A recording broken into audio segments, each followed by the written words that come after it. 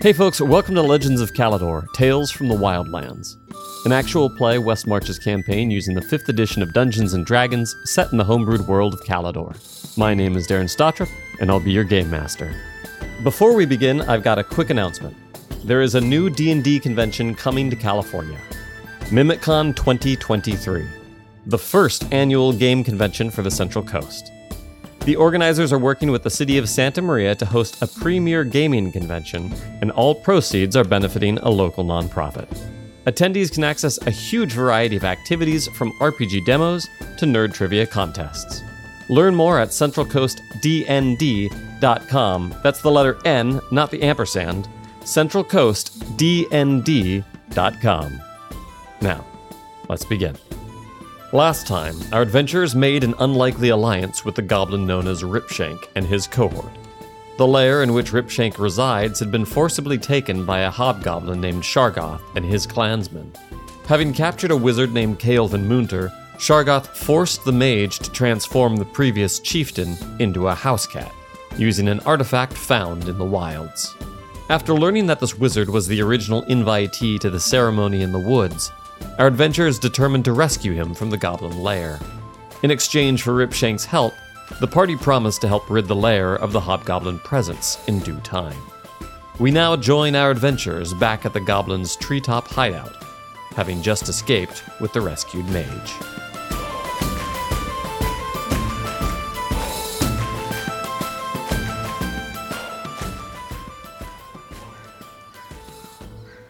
So you all wound up at about 9:30 at night, returning back to the tree where Ripshank had shown you a bunch of goblins will sometimes go to when they're trying to get away from daily problems of goblin life. And so it's 9:30 at night there. It is currently the 30th. So the event is on the 2nd. So tonight you guys are going to be camping out in this tree, as far as I understand. Is that correct?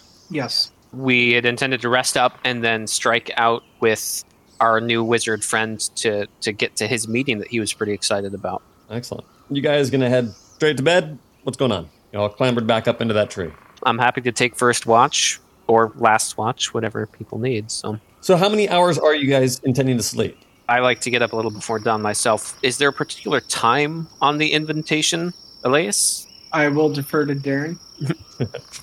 According to the invitation, it said by the waning light of Lyra's moon on the 2nd. So in the morning, it will be the 1st. So we have the night and a day to get there. Okay. Correct, yeah. Okay. I'd say we can wake up around dawn then, unless someone feels otherwise. I would like a full 8 hours of sleep myself. Okay. So the goal is, you're in no big rush at this moment, it seems like, so as long as you can get your full 8 hours of sleep. Mm-hmm. So the next question that I have for you then is, you're all sleeping in a fairly precarious situation. You know, you're kind of trying to figure out how to sleep across these branches. Ripshank's got no problem with it. Rodiger, it's a little bit easier. He's a bit broad for some of these branches, but he's about the right height for the way that they've chiseled out some of these spots. But for the rest of you, this is really awkward to try and sleep up here. Oh. I would like to ask either Datura or Ansem if they would be willing to assist in tying some rope up to use my bedding as a hammock. Be happy to do so. Okay, so you got some ropes. You're gonna maybe try and wrap these around some branches so you have somewhat of a platform. Put some bedding down on top of that. Yeah, mostly I think with Ansem and Datura, they're trying to help Elias figure out how to be comfortable. I don't think Datura herself isn't all that worried about being comfortable. She's very comfortable around trees and plants growing up. I'm worried about falling. Yeah, worried about falling. And I think as someone who has had to sit up nights guarding places, Datura isn't too bothered about being comfortable to sleep as long as she feels secure. That seems sensible. Mm-hmm. Let me have, Elias, let me have you roll survival with advantage for the help. And I don't know if Datura, as a freebie, if she wants to help guidance you. Oh, yeah. As I'm, helping tie some things, Datura will reassure Elias, like, you'll be safe. This, and kind of touch her shoulder and forgot what I said before. Something about the moon. May the moon watch over you. Well, that was a natural 20. Oh, there you go. Okay, natural 20 sounds good to me. You're tying this rope all together, you're weaving your bedding through it, making this nice, comfortable sort of a sleeping thing. That also feels pretty sturdy. It's wide enough that if you roll around a little bit, you feel pretty comfortable that you're not going to fall off into the night. Rodiger, what is your plan? Oh, make a call with the knives. Hand knives, like... hit Chiseling away some more of this? Yeah. Okay. Put some holes in the trunk and... He wants to stretch out. Yeah. Okay, let me have you roll survival as well. Okay, let's see. How well you can chisel a wider bed area for you. Ansem would help, but he's just kind of confused as to what he's trying to do, so he's sort of waiting to see. The multi-purpose mall. As you guys are doing this, you hear wham, wham, wham, wham, wham, and the whole tree is shaking and shaking. Branches are falling, and Ripshank looks. You look over. He's like holding on in dear life as he's just shaking around on this branch. Roll back up. At some point, Luna kind of goes up into the air and just waiting for all this nonsense to end, and then comes back, lands on it. But you look over, and Rodiger is he's looking at his handiwork, and that looks good. Pulls a blanket over. Yeah. All right. Before drink a little bit and sleep. Nice. Nightcap. Ansem he's definitely going to take, after that noise, he's definitely going to take the first watch and try to be aware if anything heard that and is investigating. All right. You've got a keen eye out here. You're catching everything going around. You see some coyote kind of go through as you hear some howling at a point. You see them kind of link along, but they're not causing any trouble, so you just let them pass through. But otherwise, it seems pretty calm in here at this part of the forest. Good. I'm just going to kind of speed through the night sequence here, but I'm going to have Kaelvin. He's probably having a hard time sleeping, so I'm going to roll for him. He was sleeping in a dungeon this whole time, but he's not had to sleep on a branch, so... Oh, Ansem would have given him his bedroll and whatever he was going to use. Okay, if that's okay, just to be like, hey, I'll be fine. He gets up at some point during your shift. He's trying to sleep, and you're noticing he's not sleeping particularly well. So you give him some of that, and that kind of helps him out a little bit. Rodiger, let me have you roll a Dex save with advantage. And just while he's doing that, as a note, before Ansem goes to bed, he's going to cast his Good Berry spell twice again to get rations for tomorrow. Very good. So at one point in the night, Rodiger, you start rolling over a little bit, and then you realize where you are, and you catch yourself at the last minute, hold onto the branch. Nobody else is paying attention. Whoever's shift it is, they're kind of looking off into the forest. So my mall did a good job, I swear. And then you kind of curl back down, and that's fine. And then Elias, let me have you roll perception.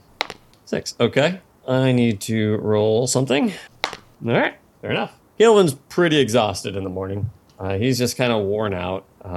He did not sleep very well. So in the morning, you kind of get up and you see him already just kind of sitting on the branch as you guys are getting up and about. And who would be up first then, I suppose? Probably wouldn't be Ansem, would it? I think he's a pretty well-oiled machine from his military time. So he takes first watch and he's going to get up after his 6 hours of sleep. Basically. No, leaning into some of that elven heritage of being very meditative and kind of in mental discipline connection with your body. Right. Yeah. Okay. Sounds good. In the morning, Rodiger, you get up and you're pretty happy with the way that you slept. Same with Tatura. You both slept really well. Elias, you can tell me how well you slept throughout the night with your makeshift bedding. Well, the hammock was much better than sleeping on the branch, but still had some bumps and whatnot.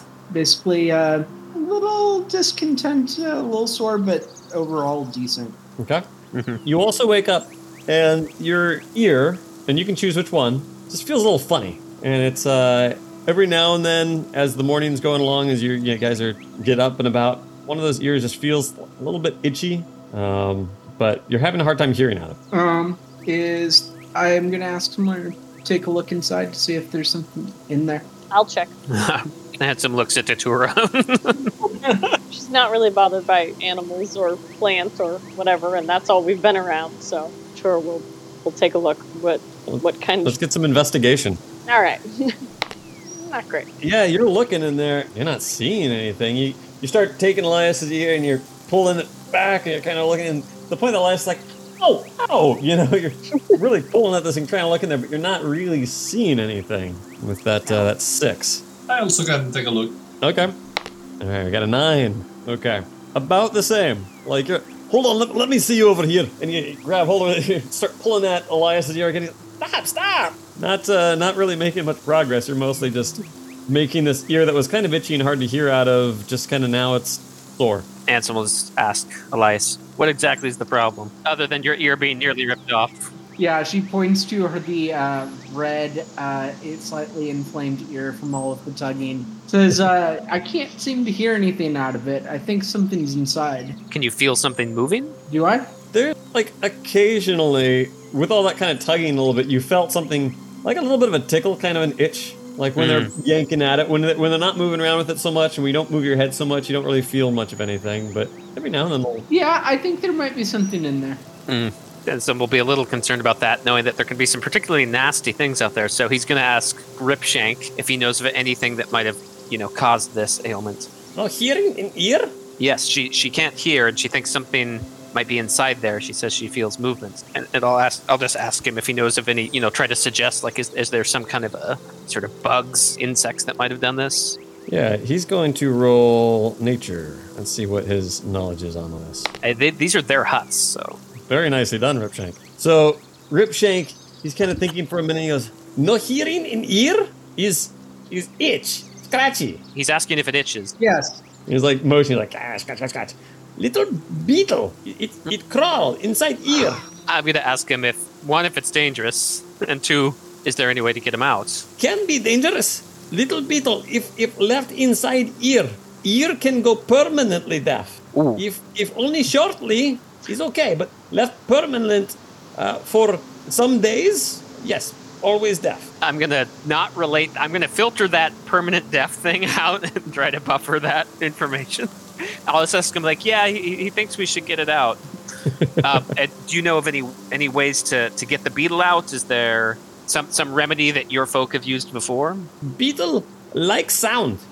Eat sound. Must be attracted to better sound. When beetle crawl in ear, is able to hear lots and eat lots. But beetle poop lots is make deaf.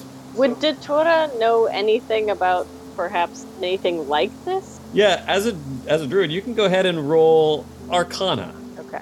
Arcana? This magic beetle? I don't know that that's something I'm good at, but boy. That's an 18, okay. Yes, so Ansem is translating to you back and forth between Ripshank. You start understanding, they're talking about a hush beetle. And a hush beetle, from your understanding, it's this little beetle that, it's this magic little beetle that it will eat sound, and it defecates no sound, or a lack thereof. And so if you get one of these in your ear, you don't hear anything for a while, but then, of course, if you get too much of this, then it can become a permanent effect into your ear after a few days of this. And some people, if it's a really loud area and they're trying to sleep, they will intentionally put these in their ears or any sort of reasons like that. Usually in those sort of situations, they've either put a little bit of a string onto the thing, or they have found ways of, like, hearing out a noise that the beetle is more attracted to be able to coax it out. But I wouldn't happen to know what sort of sound to make to try to get it. I mean, while she's thinking on it too, I'm asking Ripshank the same. What can we do to get it out? Yeah. Should we make, like, loud noise or soft noise? I'm trying to kind of. Well, I will let Datura with her 18 Arcana check. What is it that usually helps to coax these things out? Yeah, definitely know this answer. I guess as she's hearing this and relating back to the group, I have heard of these, and they tend to like clicking sounds, similar to, said eating sound or, chewing sound. So, you can she'll go over and try to take, like, a couple pieces of, like, branches so that she can like tap them together outside of Elias's ear and see if she can kind of. I can do a lot of noises, drinking, like. Yeah. Anybody? Is anyone particularly? We're missing our key performer, but if anybody else feels good in their musical abilities, you want to take this on? I mean, this is more of a rhythmic thing, so. Ansem is very good with his dexterous fingers, so he can go start trying to tap out, like, an advanced rhythm of sorts that's, something that feels natural for him for how he plucks a bowstring and is just like playing the spoons, kind of. Oh, of course. I will add that not just any tapping is going to work for this. This is it likes to eat magical sound, so it needs to be something that is magical in order to make it attractive. I would like to cast Prestidigitation to make a clicking kind of noise outside of the ear to draw it out. Excellent. Let me have you roll performance. Performance? Uh-huh.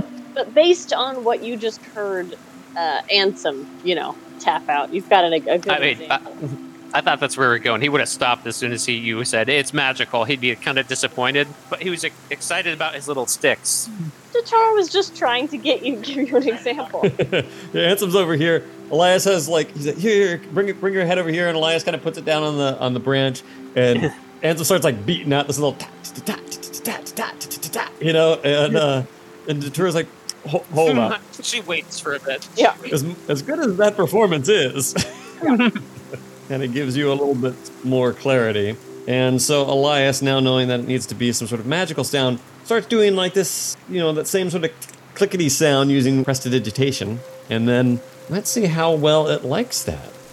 Okay, so you start feeling it move. You feel like it starts crawling out, and you guys can all kind of see for a moment there these little black legs come out, and there's this swirling kind of bluish, iridescent-y kind of swirling bluish front to this beetle, and it kind of sees you guys just crawls back in. I'm going to step away from the group a little bit, maybe walk around behind the tree, and try again. Okay. Another performance roll? Yeah. I will also attempt to help properly using Druidcraft, and I can do it 30 feet away to make a small sound like a small animal or something, so I'm going to try to imitate something else that might click or tap. I would like to just observe I have yet to roll over a 5 or higher on this entire beetle incident. Yeah, it's not looking great. The beetle does not seem like it wants to come out. Datura, if you want to make your performance as well. And 15. Okay, that's pretty good. And let me roll for the beetle. Okay, so now that you've kind of stepped away a little bit, you've kind of scooted down the branch. I'm not sure, is that what you've done, or you've climbed down? I don't know what you're doing to get away from everybody here, Elias. We were on the ground. So I just walk behind the tree. Okay, so you kind of slide down the tree, and Datura comes with you, and you step around, and Datura starts making her noise towards it, and you see the beetle kind of crawl, and it's just sitting kind of there on the outside of your ear. And you see its legs kind of moving like this towards the sound that Datura is making. Jeez. Once it gets far enough down that I am confident it can't crawl back in, I'd like to come over and just flick it off. All right, so and it goes flying somewhere. And you just land somewhere. You successfully rid yourself of the hush beetle. Ugh. Creepy, but useful. Yep. If I wasn't so concerned of getting it out of the ear, I'd almost like to have bobbled it. But, oh well. Oh well. You might run across another one. You recall where this came from, don't you? Was that from my sack? Ah! Yeah, as you flick it off and you hear it bounce around, and you start thinking about it, you're like, wait, what did it look like? Oh yeah, it had that iridescence to it. Oh man! This is something you had on you. Yeah. Suppose I should remove that from my character sheet. Yep. No more iridescent beetle. Do you have any other pets on you that we don't know about? That might crawl in our ears, perhaps? Glad this isn't something that we need to worry about more regularly, hopefully. Ansem will still... he'll turn to Elias and wait for the answer. I did not think that this was something we needed to concern ourselves with. Fair enough. Perhaps Datura can examine anything that you think might qualify now that you're more familiar with the flora and fauna.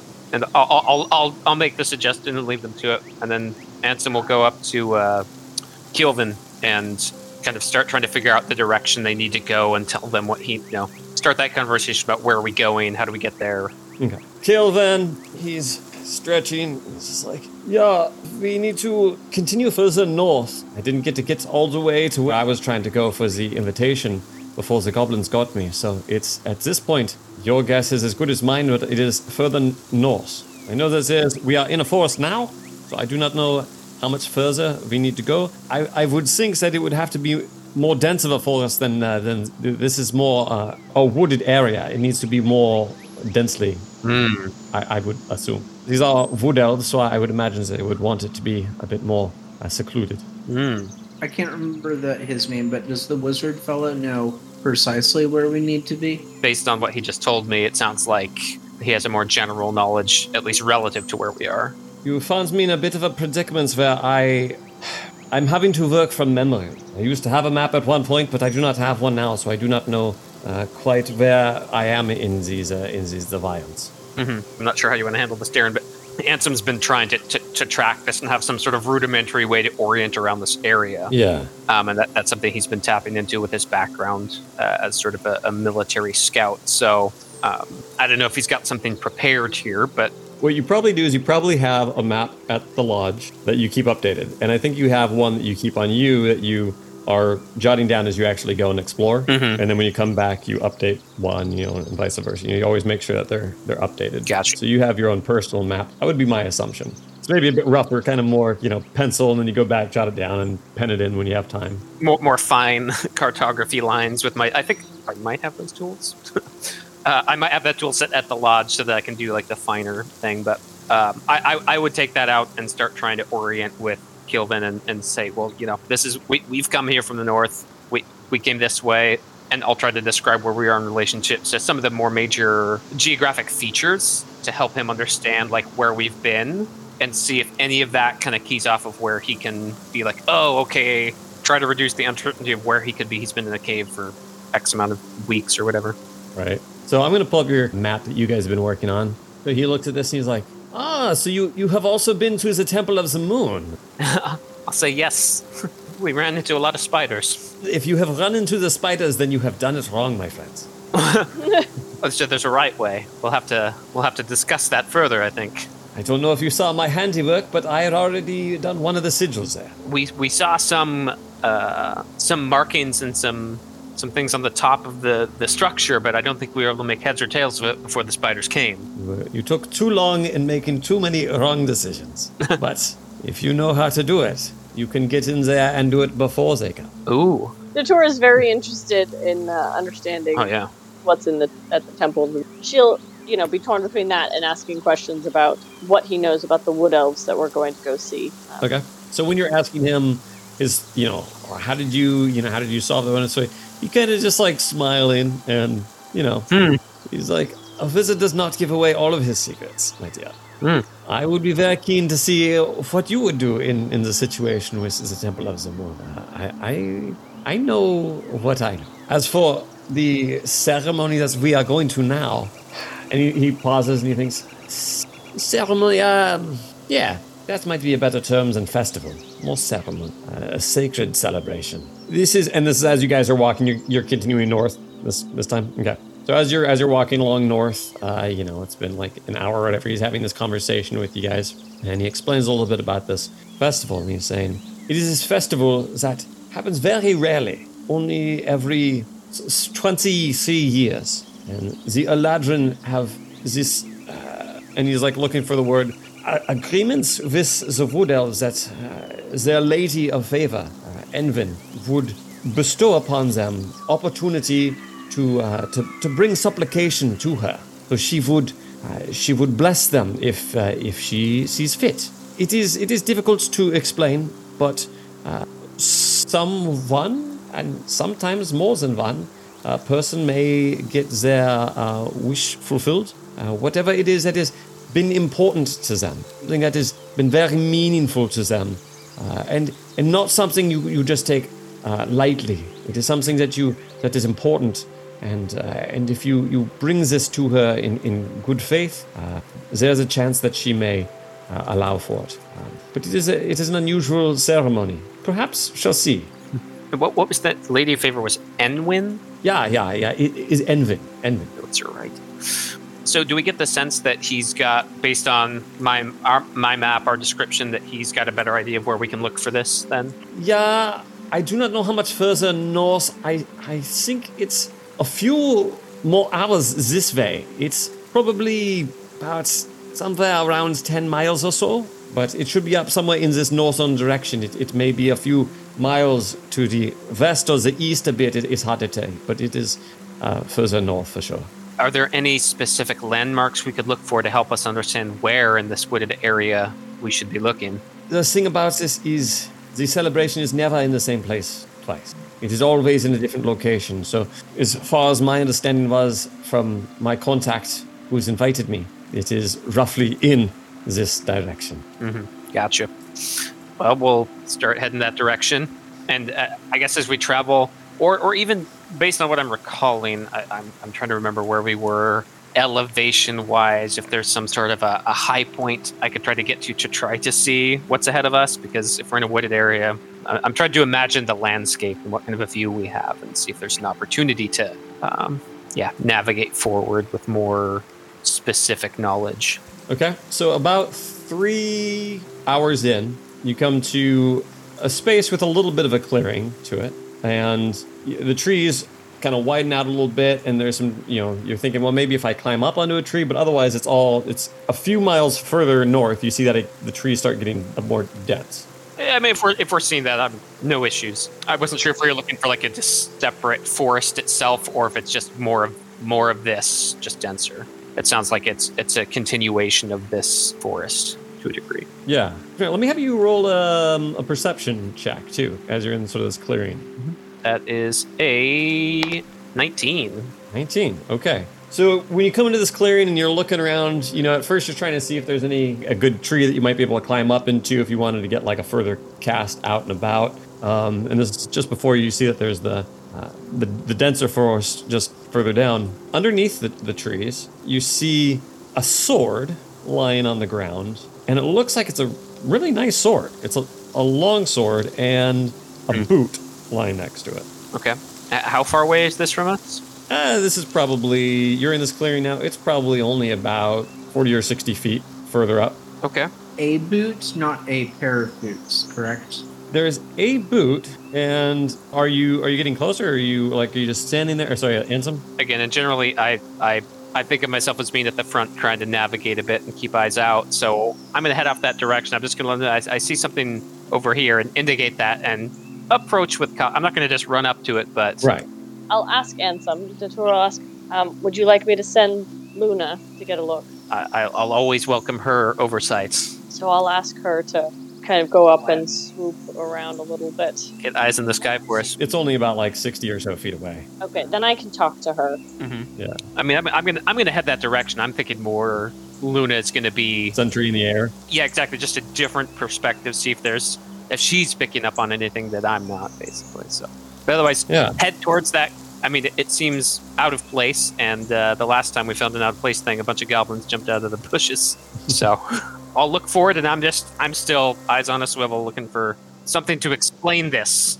And if I can't find an explanation, Luna goes up in the air, right? She's flying the sentry. She's not really seeing anything up here. You start walking a little bit closer, and you see the sword on the ground, the boot next to it, and another boot in like a hole inside the tree. A fairly decent sized hole, and just like it's like a hollow. How trees will have that, right? And there's like the boot is like dangling out of it, so like just the sole is sticking out, and the rest of the boot is like inside the hole. And Luna's going around, just kind of checking out the area. So there's a boot on the ground and a boot that's somehow managed to find itself inside a hole in a tree. Yeah. As you're looking around, you can glance over and you see off to your right, it looks like there's a bit of a cave. Cave to the right, sword, tree, boot. Yeah. And then when I look to the cave, am I seeing tracks of any kind around here, or it doesn't look particularly distressed? You are not seeing any tracks, no. Everybody's there. Are we all looking at the sword now? I'm gonna kind of hold my hand up so we don't get close to it. I'm gonna say this is a peculiarity, and I'm not sure I understand it. So let's proceed with caution. And to say, can Luna go see if there's anything about that cave? I will have Luna ask her to come down and go take a first, kind of by the cave and see if she can see anything at the edge.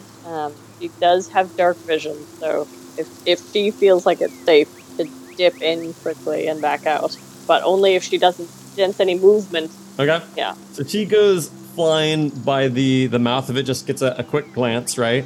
And then just checking to see if there's any movement, or like, how is she moving around here? What's going on? Because you said this is in the middle of a clearing? Yeah, kind of. I mean, it's not like a big clearing. It's just like that. It's not as dense of a forest here. It's more just woodlands. So I'll have her maybe land on the tree that was nearby where the Boots and the sword are, and look for a moment to see if there's any motion, and so that we can make sure that we're within distance in case anything bad happens. Okay. But if there's movement, then I will have her. And how big is this cave? The cave itself is not very large. The entrance to it is pretty big. You look from a glance, it might look like maybe it was a bear cave or something. It doesn't look like it's anything more than that from just an assumption. Does she see any movement? Let me have her roll perception. Now, when you say that she's landing on a branch on that tree where the boot is and looking over there, is that what you're saying? Yeah, because that was close, right? Yeah, the tree is close to you guys. The cave is further away from that tree for sure. If there's any trees that are near. Yeah. So she lands on one of those things.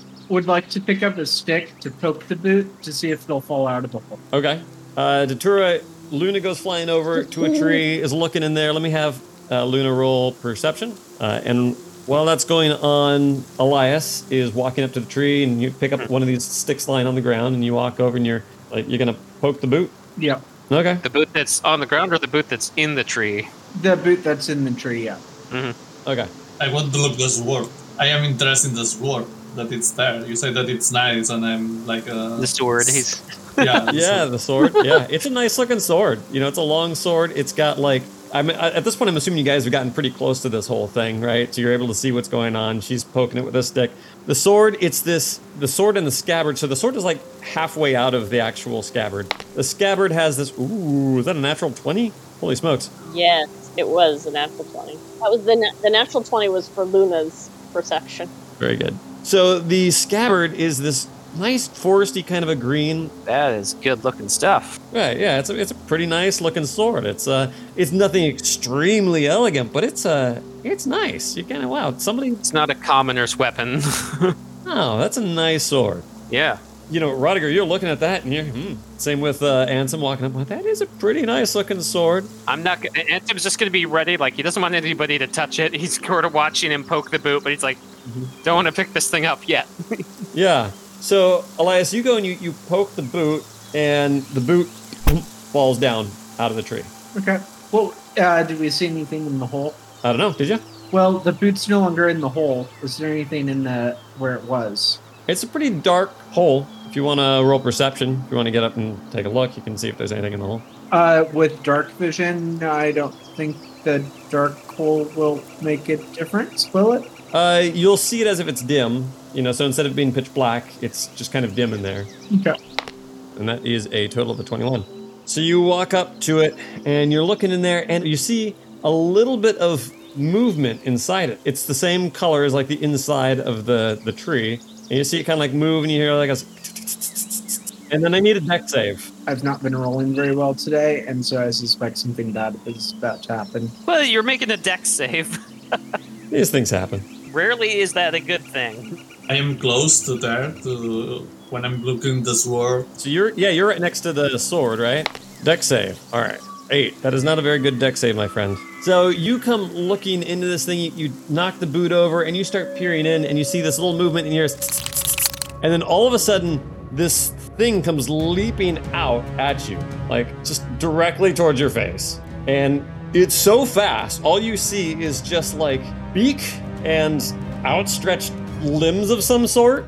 You all see, whoever's around, Rodiger, you see this thing come leap out and then like latches onto her face. Elias starts like screaming, and it looks like a snake with tentacles or something wrapped around its head. Snaky. Holy crap. I'm going to say that you staggered back a little bit.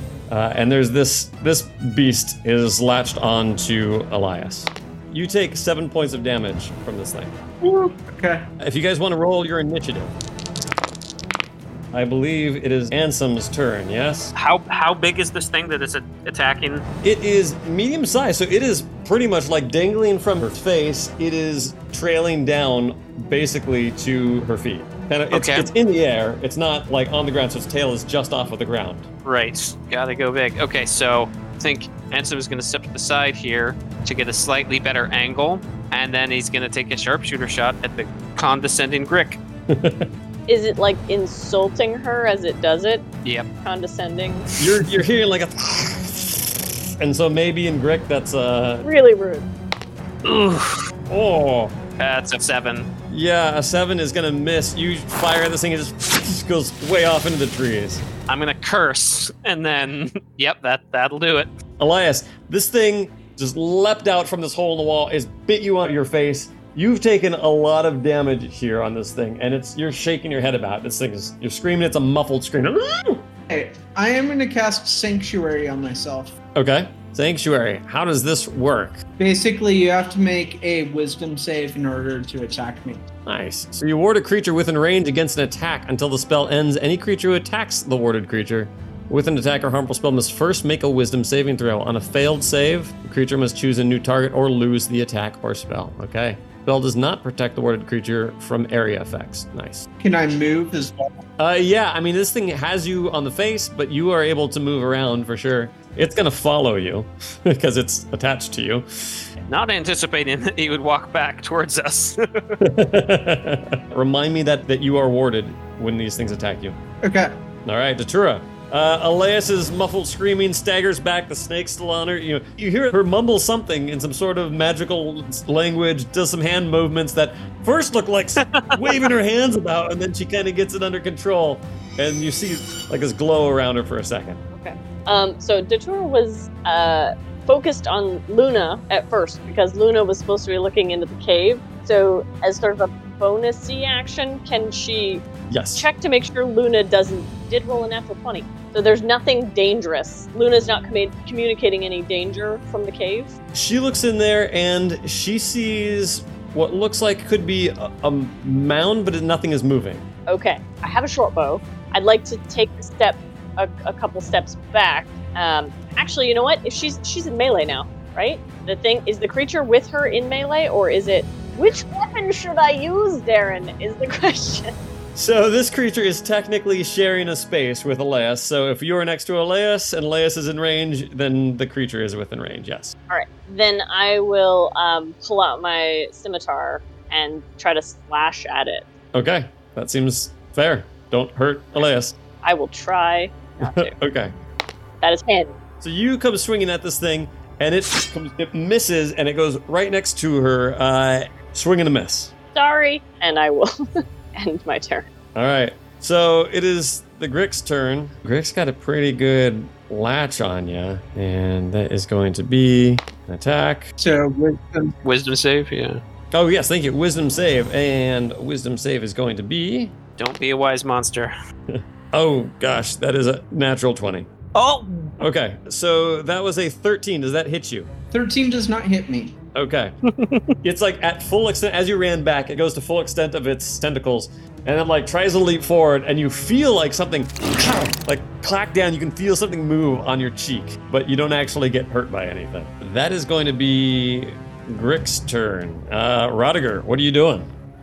It's like a surprise attack or something that I can do for the creature to go past me and be like, I am behind the creature. Oh, opportunity attack? Something like that. Yes, you did get one. So you get to attack twice on this turn because it should have already happened earlier. Nice. So an opportunity attack is an attack that you get to make not on your turn. It's on someone else's turn and they move away from it. Okay. Yeah. So we'll give you 2 attacks on this. Good call. Get that.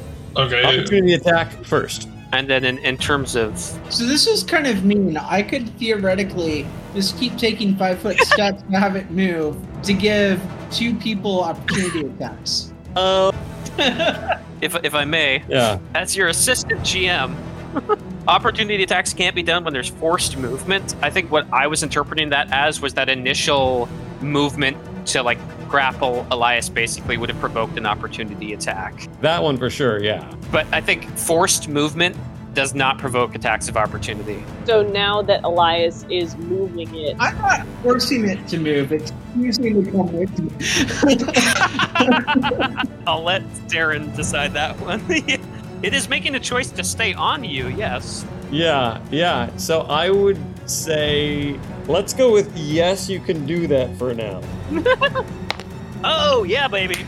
Woo! Big 18. Nice. Ka-ching. Ka-ching. Okay, so you come bringing this maul down, wham, and you smack down on this thing, boom, and it hits this thing, and you're like, yeah, I'm gonna do this, and it hits it, and it also kind of slides off a little bit. And you notice, like, you brought some force down on this thing, but it doesn't seem like it was injured the way it should be, you know, with the amount of force that you applied to this thing. Mm-hmm. But it didn't like it. Now it's writhing a lot more, and you hear it's like more of that rattling sound inside there. That was your opportunity attack. Now you can do your real turn. Okay, so I can catch the sword that is in the floor and attack with the sword. The sword? Yeah, that it's in the ground. Yeah, if you drop your maul, you can grab the sword. Okay. Does he get an attack still? Yes. Yeah. Okay. We're going to count that as part of your free movement or free actions. I'll do that then.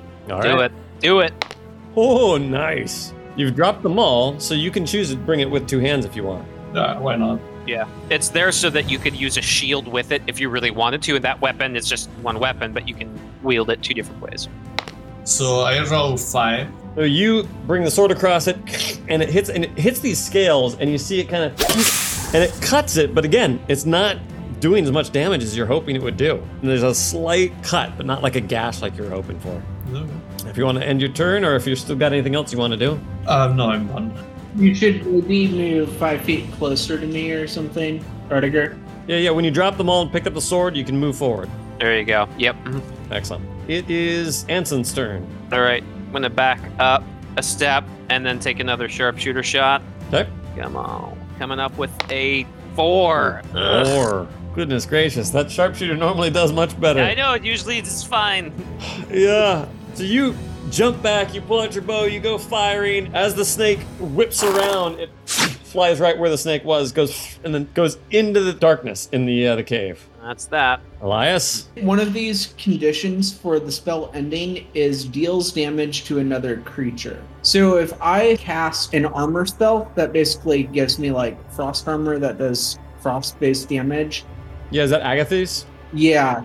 That's a good one. What is the damage that thing inflicts something that would be considered damage for ending the spell, or because it's not damage that I'm actively inflicting on someone, not something that would be applicable here? Okay, so a protective magical force surrounds you, manifesting as a spectral frost. So you get covered in frost, covers you and everything you have.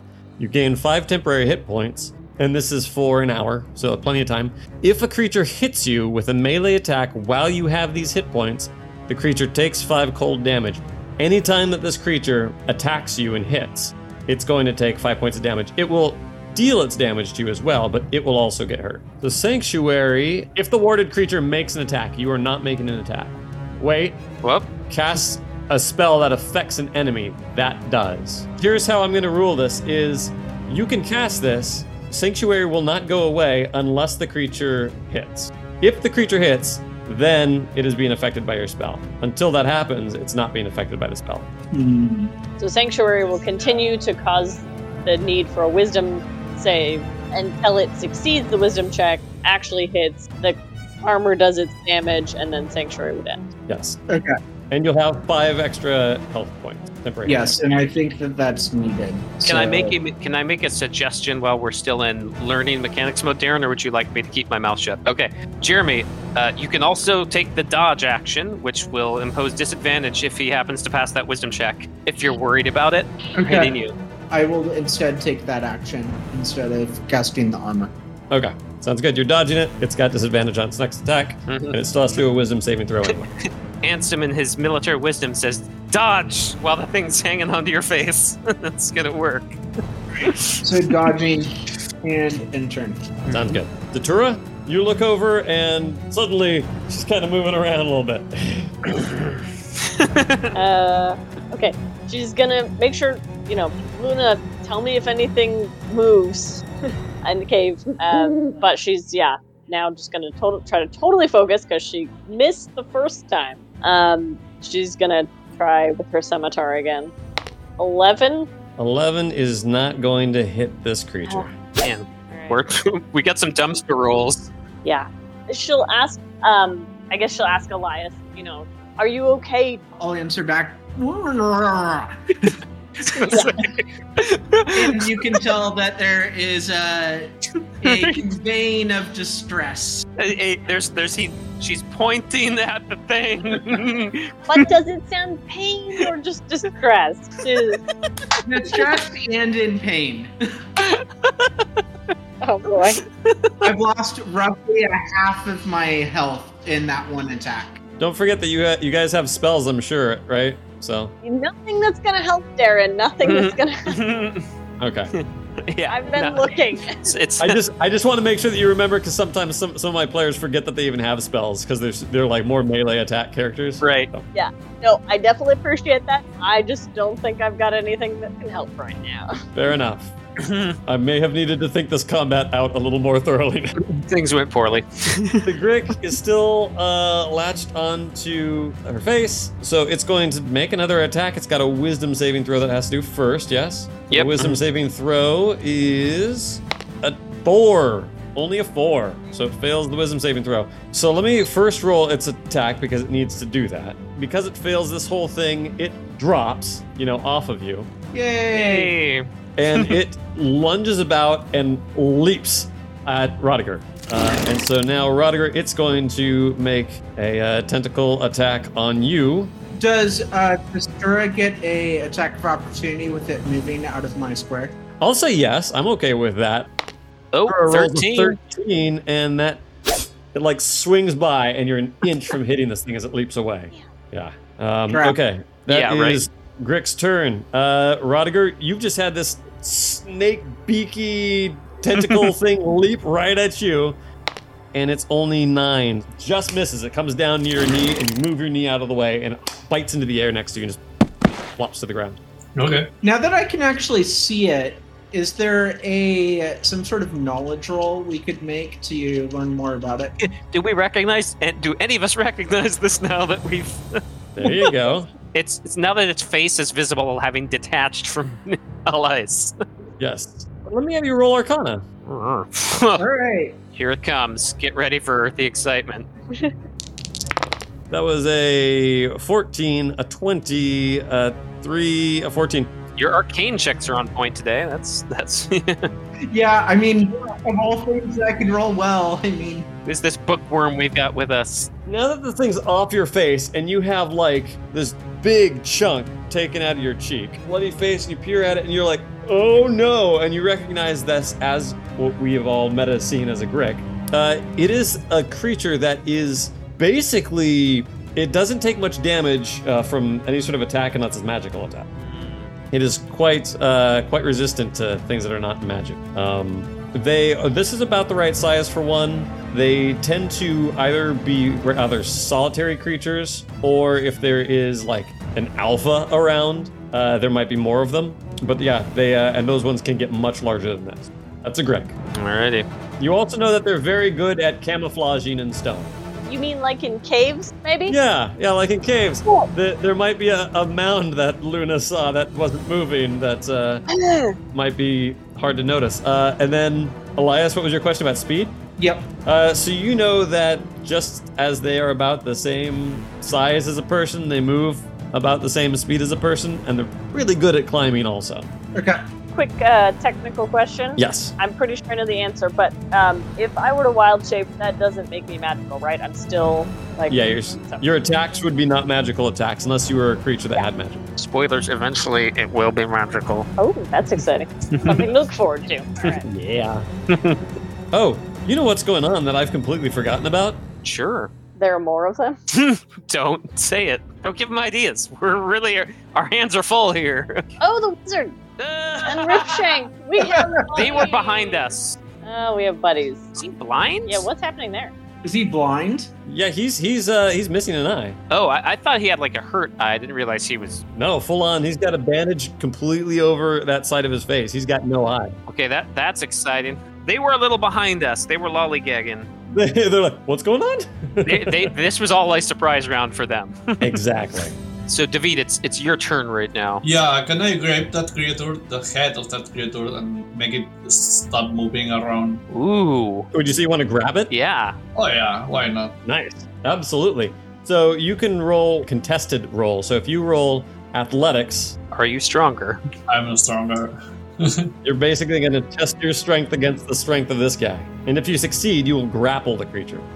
And with a natural 20, you grapple the creature. Hey. Good. This thing lunges out to you, and you just immediately like sidestep it, and then you grab all its tentacles and wrap it around. So you've you've closed its mouth up on it. It's got it in a headlock. So I think I'm done, no? I cannot do anything else. Okay. Now it is Calvin Munter's turn. Somebody gets to control Calvin Munter. Who wants to do that? If you'd like to be free of the overhead, I can put myself in his shoes. Sure, yeah, go ahead. I can take Ripshake because there's only one character we're fighting here, so I'll take one and you two take one. Okay. Do I have an idea of what kind of things he has at his disposal presently? He's got a quarterstaff, Mm-hmm. and I'm going to say he didn't sleep super great, but he did prepare Burning Hands, Shield, and we'll give him Firebolt. Okay. I think his go-to is just going to be to kind of pivot so he's got a decently clear shot. Okay. He would just take a firebolt at the guy, so he'll take his attack roll with disadvantage. Yes, it's going to be with disadvantage. That is a natural one, though. It was a 20 and a 1. Bloody hell. Okay, he misses. That's going to be his turn then. All right. Handsome? I am pissed, and I'm going to shoot the thing again and really hope that this works. Really quick. Okay.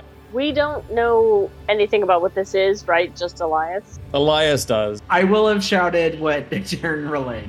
The important details. You'll shout, it's a grick, and then those of you will know, I mean, you guys have heard of these things, you've never actually seen them, and you don't really know all the details of it being impervious to this, but you do know a little bit about them, that they are difficult creatures to fight with. Elias may have said, use magic or something. All right, giving it, let's do this. Come on, baby, come on. There it is. That's gonna hit. Sharpshooter. Finally. All right, golly. Whoa! Nice. 21, holy smokes. Oh, yeah, it's a D8 plus 13. Oof. Wow. So that is going to be 10.5 points of damage to it. Finally. You fire this arrow at it. Rodiger's holding it and he lifts it up, and just as he lifts it up, you shoot it, this arrow just goes like straight through onto the other side, just goes flying out. So, it just now has this hole through its body. Oh, that's it. Just a hole through the body. No big deal.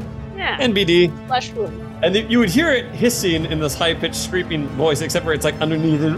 Tentacles puff up a bit. Mm-hmm. But I pin cushioned it Yep. as Rodiger holds it up. Yeah. Yeah, I guess I'll do it. All right. Elias. Nice. All right, I'm going to cast X. We'll have that do dex space, and then I will cast Eldritch Blast at it, which will break my sanctuary. Get it. Okay, so Eldritch Blast, that is an 11. The attack misses. So you fire this off. It hits the ground, you see the grass go up in smoke. In which case, I haven't dealt damage to it yet, so It doesn't break his sanctuary spell. Oh, if a warded creature makes an attack even though. So that does. Oh, yeah. okay. Yeah. So yeah, Sanctuary is now down. Oh, well. So you didn't quite need it though. Okay, so Ripshank, he's gonna run up, I'll take control of him. I'm gonna say he's gonna go run up and make an attack at this thing.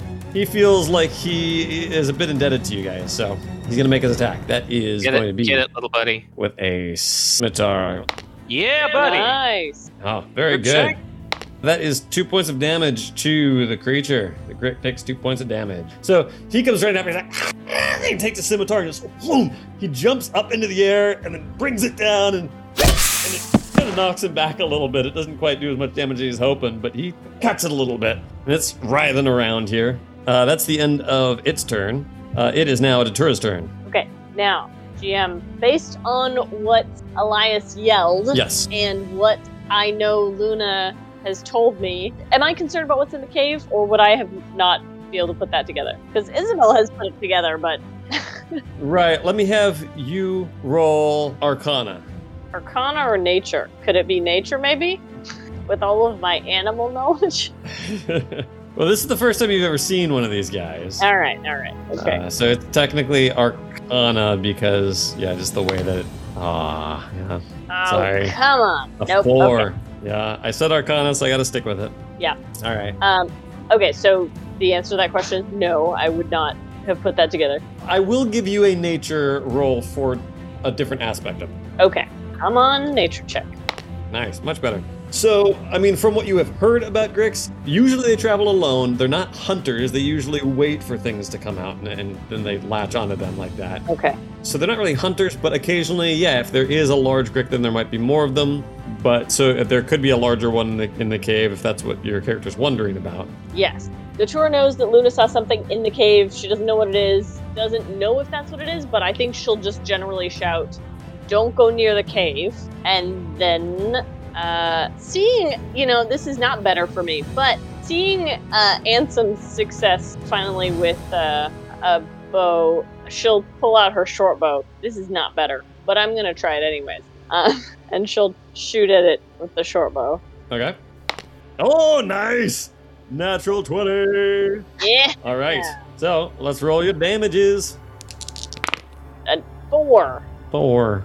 Wow. You rolled 2 1s and you got your +2. Cool. Nice. No, weird. So it was actually 6. In theory. That's what I thought it might be. That's what I was thinking. I thought it was not 2 1. Okay, 3 on 1 and a 2.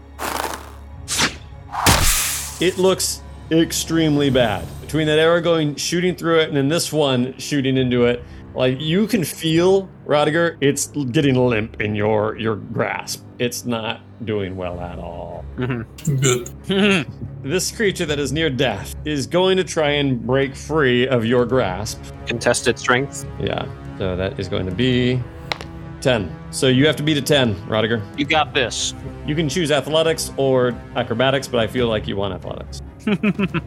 Nice. So you feel this thing kind of give its last effort, and it like moves its tentacles a bit, and then you just hold down tighter. You just reach up higher onto it, so it's got less movement. All right, that's its turn. Rodiger, what are you doing? It's your turn now. I think I will go to the easy way and smash from the ground. Like, You're just gonna two-handed yeah, smash to the ground. smash it on your hammer that's right next to you.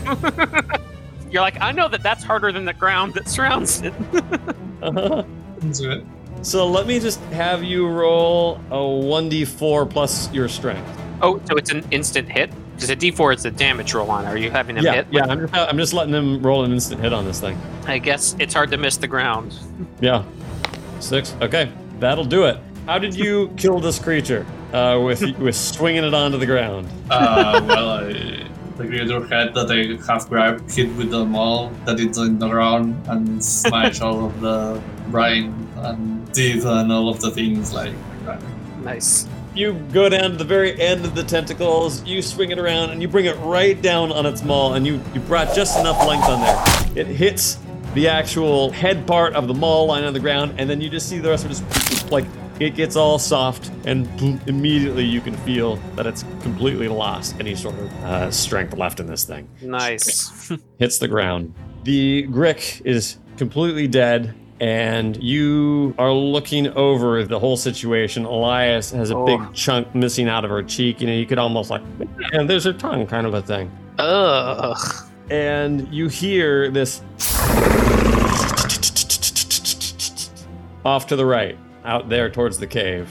Yeah, Luna should alert me as soon as it moves. She's been staring at it the whole time. So I'm gonna yell at the whole group. There's another one in the cave. Back away. It's huge. You see a small one come out, and comes out a little bit of the ways. And at the entrance, you see this much larger one start moving. That's messy. I'm gonna grab our wizard friend by the arm and start pulling him back. Probably good thinking. Kilvin's like, this is a bad situation. We have to get out of here. Yeah, it's gonna. So what are you guys doing? Take the dash action. Yeah. So you guys all just book it out of there, right? I'm gonna head away from it directly, but still in the direction we want to go. Okay. You guys go booking it out into the woods, and for a little while you can hear it's still kind of behind you. And you look back and you see it kind of come towards a little, a good distance, probably about 130 feet. It starts moving around. But then as it sees you guys keep running back, it turned back around and go back towards their cave. And you guys are in the clear. Once we're clear, I'm gonna have everybody, find a small sheltered spot on the way, and I'm just going to take out my pack and start. I'm going to kind of RP prepare like a poultice of a kind from my good berries for Elias to heal up with. if that makes sense. Uh-huh. It's silly if these only work to eat in my mind. Like, eat these berries and your flesh regenerates, but I'm going to use my good berries, basically. And how many hit points was that? I lost 7. Okay, I'm going to give you 7 of the 20 that I have, so I'm down to 13. I'm going to mark that in my inventory. And that heals 7 points? Yeah, one point per. Yep. Okay. Although I suppose, before I do that, do we want to take a rest? A short rest might be good for me. But I will also pull out a mirror to like help with applying right. the salve, if you will. So I healed 3. Okay. So I'm going to say 4 berries expended to make up the hit point difference. Ansem doesn't have anything to say as he does this. It was kind of a grim encounter. He's just going about his work, making sure that it works here. And Elias will say, next time, I'll let one of you look in the hole. I think this would be wise. You see Ripshank, he comes up and he looks like, even goblin though, don't look in hole. That's the creatures jump out. Could be goblin. I'm translating for him. Could be goblin. Thanks, Ripshank, I say sarcastically. I don't know if my grasp of goblin is quite nuanced enough to communicate sarcasm, but I'll indicate what I can. Datura would ask Ansem, do we know anything about what Ripshank likes? Likes? Yeah. What kinds of things does he like? Oh, I will act as a translator and ask him what kinds of things he enjoys. Ripshank like fighting? Like eating? Like climbing? Ripshank like all things, everything like. I indicate. Datura will just pull, a little bit of food out of her pack, just not like a full ration, but just a little bit of something, and give it to him. And then tell Ansem to say thank you, and then she'll go over to Kelvin? Calvin. Calvin. Wow, I was off. Calvin, and just make sure that he's okay as well, because he's, clearly exhausted, and we just ran, so she'll go make sure he's okay. Mm-hmm. You look back and he's breathing pretty heavily. He is out of shape, and when you ask him, he's like, no, it's fine. I'm just very tired. I'm very tired. I've spent over a month inside a cell, and now I'm running. I haven't barely stood and walked for months, so I'll be okay. I'll be all right. Thank you. And everybody else is okay. Yeah. Nobody else got hit. No, just Elias, huh? Just one really big one at the start. I'm going to suggest that we keep moving once everyone seems like they've had a second. We're running north again? Yeah, I mean, we did chart a course that was generally in the direction that we wanted to go without putting us closer to danger, obviously. Yeah. So you probably already gone like about a couple miles or whatever, and you can continue moving along your way if you want to just keep heading north and keeping an eye out for everything. Sounds good. Mm-hmm. So after a few hours of travel... How many is a few, Darren? At this point, you guys have hit a dense forest. It wasn't that far away from the brick area, right? Mm-hmm. You come running up, and you are now you're in dense forest, and everything is a little bit harder to navigate. Like, it's pretty close together, so it slows you down. Now every 3 miles is going to be about like 2 hours of travel. So you travel along for 1.5 miles into this dense forest. Now you're in the dense forest, and another 3 miles into this dense forest. So it's about another 2 more hours. It's now about 3 o'clock in the afternoon, and you come across this area that up ahead you can see a clearing inside this real dense forest. You've been traveling around in it for a while, and you can see where it thins out up ahead. Mm-hmm. And as you start getting near there, Calvin is looking around. And he's like, yes, I think this is the place. They mentioned that it was going to be in a clearing in the forest. I think that this is going to be it. Mm-hmm. We must be very, very near now. And you guys start walking along, and you can see... Let me have you roll perception. Wait for it. There it is. 12. 18. Yeah, we got a 19 and 18, Radiger and Datura, and you guys see up ahead that there are... It looks like there's some people sitting at the edge of the forest. You see other people start moving around. Ansem, you can see this as well. You see there's some... it looks like some of these folk are wood elves, and then you also see some taller folk in more sort of formally attire, and they are moving about the area. And as you approach, you hear a voice from behind. Magus Munter, an invitation was sent for you alone, Utlani, and yet you have brought a great many friends.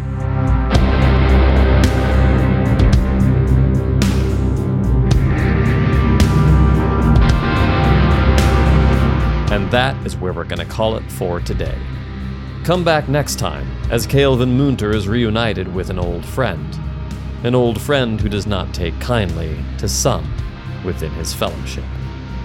While some in the party will have to argue why they should be allowed to stay for the ceremony, others will have to argue why they should be allowed to live. Until then, this has been Legends of Calidor, Tales from the Wildlands.